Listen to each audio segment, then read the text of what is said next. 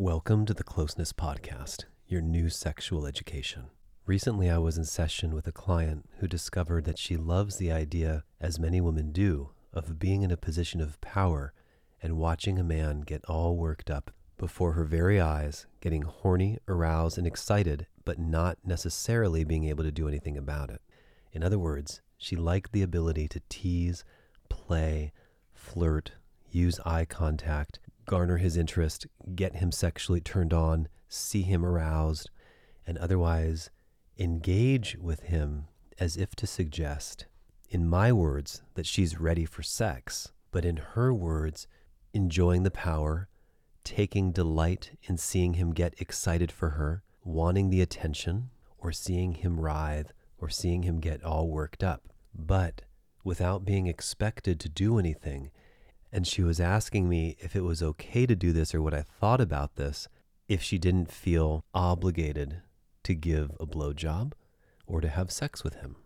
And I thought to myself, what a juicy podcast episode, and have a little quickie and talk about this very racy subject. So let's break it down.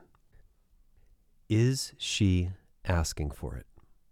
There was a great meme that came across my desk, I think a year or two ago, that had photographs of women wearing different types of clothes, just little sketch drawings. And one was a woman fully clothed, and it said, "Not asking for it." And then it showed a picture of a woman in a bathing suit with the caption, "Not asking for it." Another woman in a bikini with the caption, "Not asking for it." And then a woman who was naked, "Not asking for it." I think that was great. And I also believe it's true. And we should probably also define, what does asking for it mean? Now, if you're talking about rape or assault, obviously no one is ever asking for this, and it doesn't make it okay, and it's always wrong. But what if you're using the statement, "she's asking for it," as asking for attention, asking to be hit on, asking for men to try to have sex with her? Then the question becomes a little bit different. Let's talk about wardrobe choice, for instance.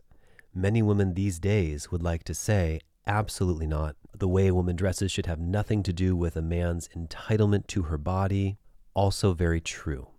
The distinction that I'm going to make, however, is that when women wear certain types of clothing, the message that they are sending men, whether they would like to or not, is very specific. In fact, in many cases, the message that it would almost seem like women are trying to send anyone and everyone is, look at what a sexual being I am. Look at how hot I am. Look at my sexual ornamentation.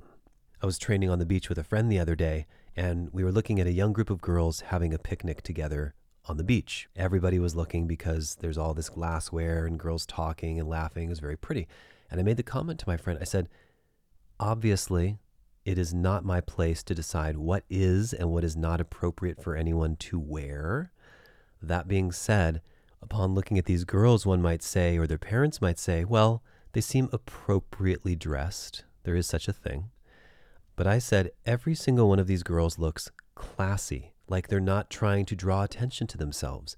They look beautiful, they look great, their clothes fit them well, everything is form-fitting, but nothing is screaming sex, nothing is screaming fuck me, nothing is screaming I want to have sex or I want to look like a sexual being. And there's a huge, huge difference. And I think it's very important to recognize that. Now, to be clear, I understand that no one is asking for my opinion on how women or anyone else should be dressed. I'm not offering an opinion on how someone should be dressed.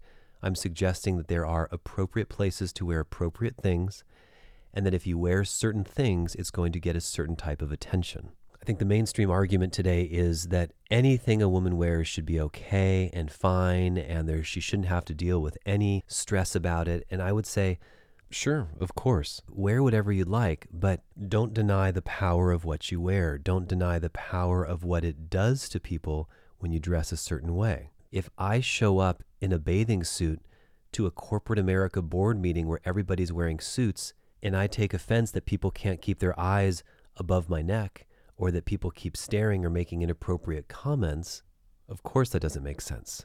So it's a little funny, as progressive as I am, in my mind, you're not going to have any problems wearing a bathing suit to the beach or to the pool. You're not going to have any problems wearing a mini skirt out to the club.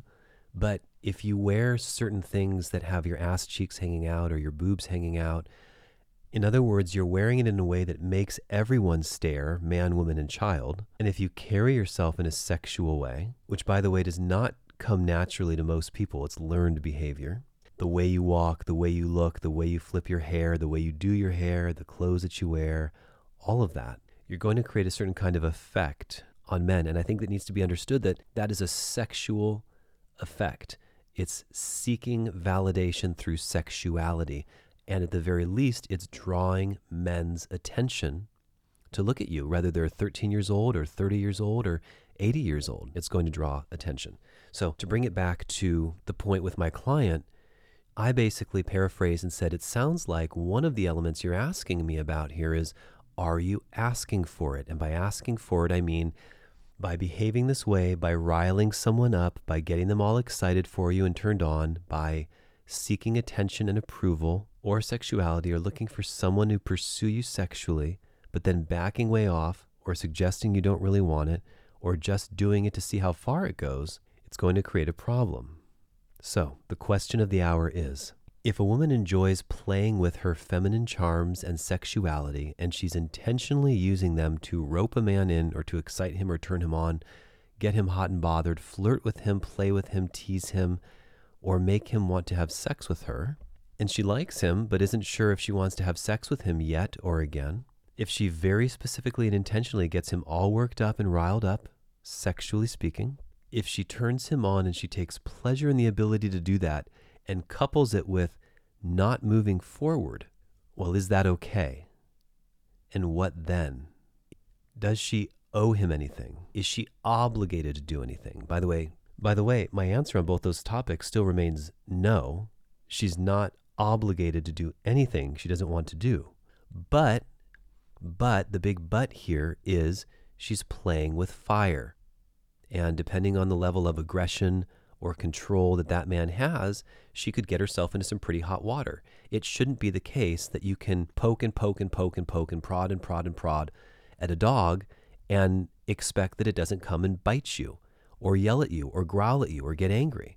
It's not the case that you can put a sheep in a pen with a wolf, a delicate little sheep who's scared and vulnerable, and not expect the wolf to eat it. So my answer to this was, it's a dangerous game. Yes, you're allowed to do it. No, it doesn't warrant any type of assault or contact from someone that you don't want. Yes, you can behave this way. And no, there's no obligation for you to give head or have sex unless you want to, and you find him attractive and you're ready to, or you find it so cute and endearing about how worked up he is that you want to do it. But there are a handful of things that you need to know. Number one, men don't like to be teased.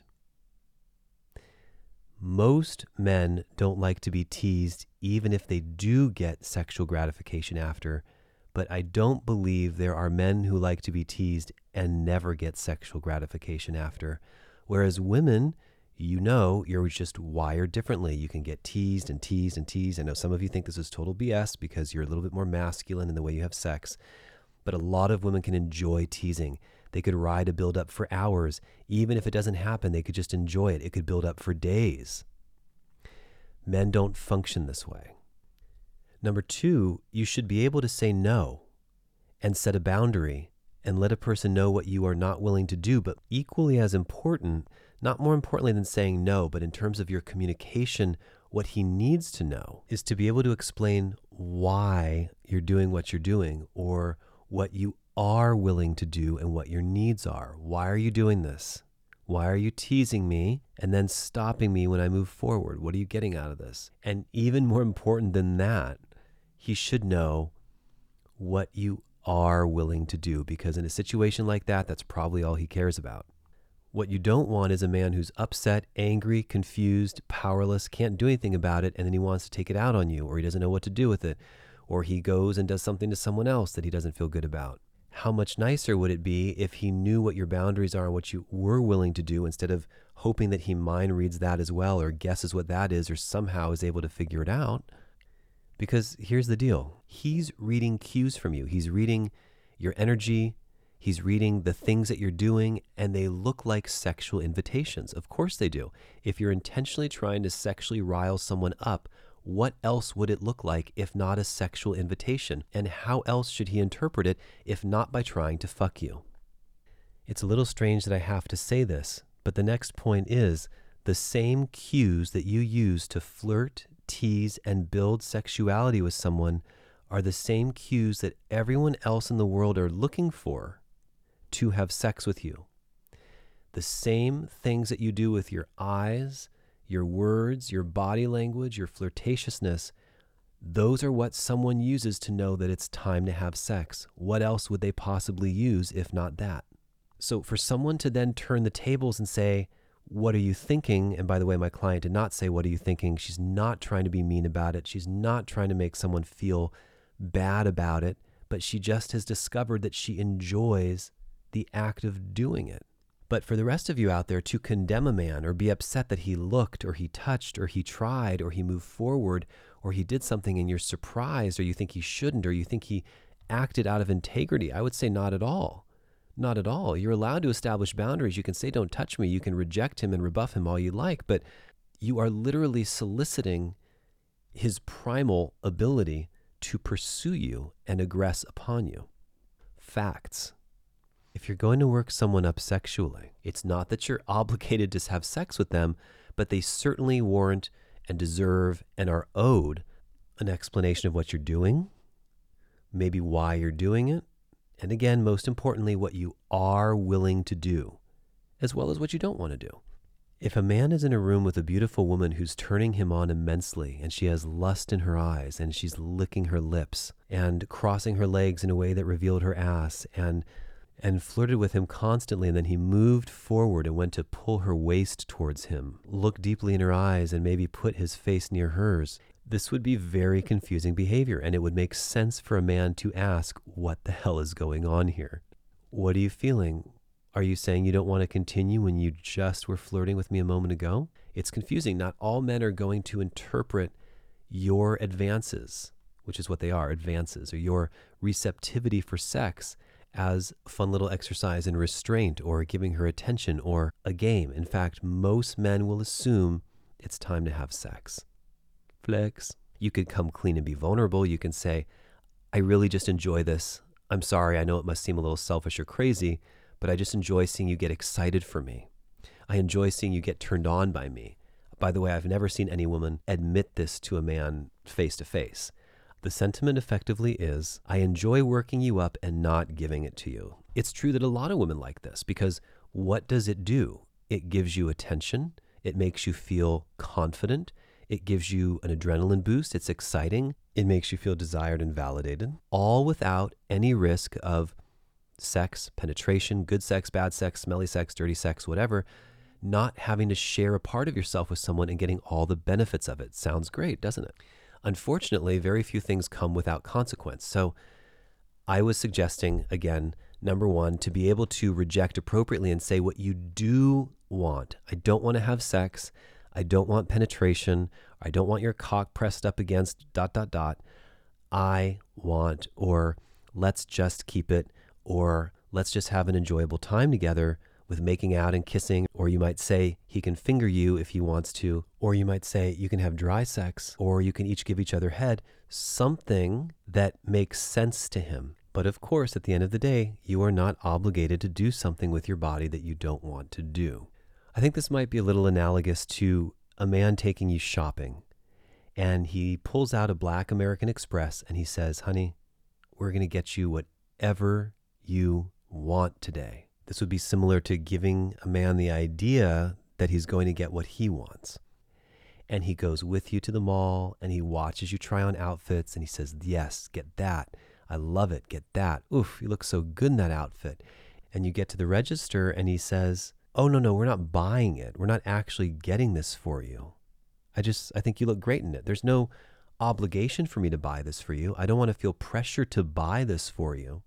I know I just sounded like I did, but I'm not obligated to do anything I don't want to do with my money. So I hope you just enjoy that we had this fun little experience of shopping together. Frankly, I just enjoyed the build-up. I enjoyed seeing you get excited for it, but I don't actually want to give it to you. I hope you loved trying on all these outfits, but they're not actually going to be yours. So at the end of the day, if you enjoy your power as a woman and you want to see how far you can take it, you have to understand that it's a dangerous game, number one. You had better be able to be confident and strong in your rejection because it's going to be very confusing to a guy. And as you know from listening to the podcast, I'm all about consent. I'm all about women's rights. I'm all about a woman being able to do and say and have whatever she'd like, of course. But when you talk about nuanced subjects like this, it's just dangerous territory. So, in sum, if you are going to get someone all excited and build them up and get them to think one thing, but you're unsure about whether you're able to give them the very thing that you're building them up to want, communication is essential. Telling the man what you do want and what you will be able to do or what you don't want to do. Being able to play and flirt but not let it get out of hand, like stopping advances early on before things get too far and out of your comfort level. And if you do decide that you want to do things, if there are things that you actually want to do, well, for goodness sake, do them. You can tell him verbally what you want to do. You can show him. You can be a little more assertive or aggressive yourself. And all those things are wonderful. Sex, as we know, can be incredibly exciting, but we're all a little different. We're all a little bit freaky. We all have strange needs and desires. And we often wind up matching up with or having sex with someone who's just so very different from us, even if we line up on a lot of different subjects. So it's my sincere hope that these clarifying conversations like this really help you on your journey. And that, my friends, concludes one of our short form episodes. Thank you for listening. I hope you enjoyed this immensely. If you were moved by some of the content that you've heard here today, please don't hesitate to contribute to our Patreon at patreon.com/closeness. You can also subscribe to the podcast anywhere podcasts can be found, including Spotify, Stitcher, Pandora, Apple, Google, and YouTube at youtube.com/closeness. Thanks for listening and have a great day.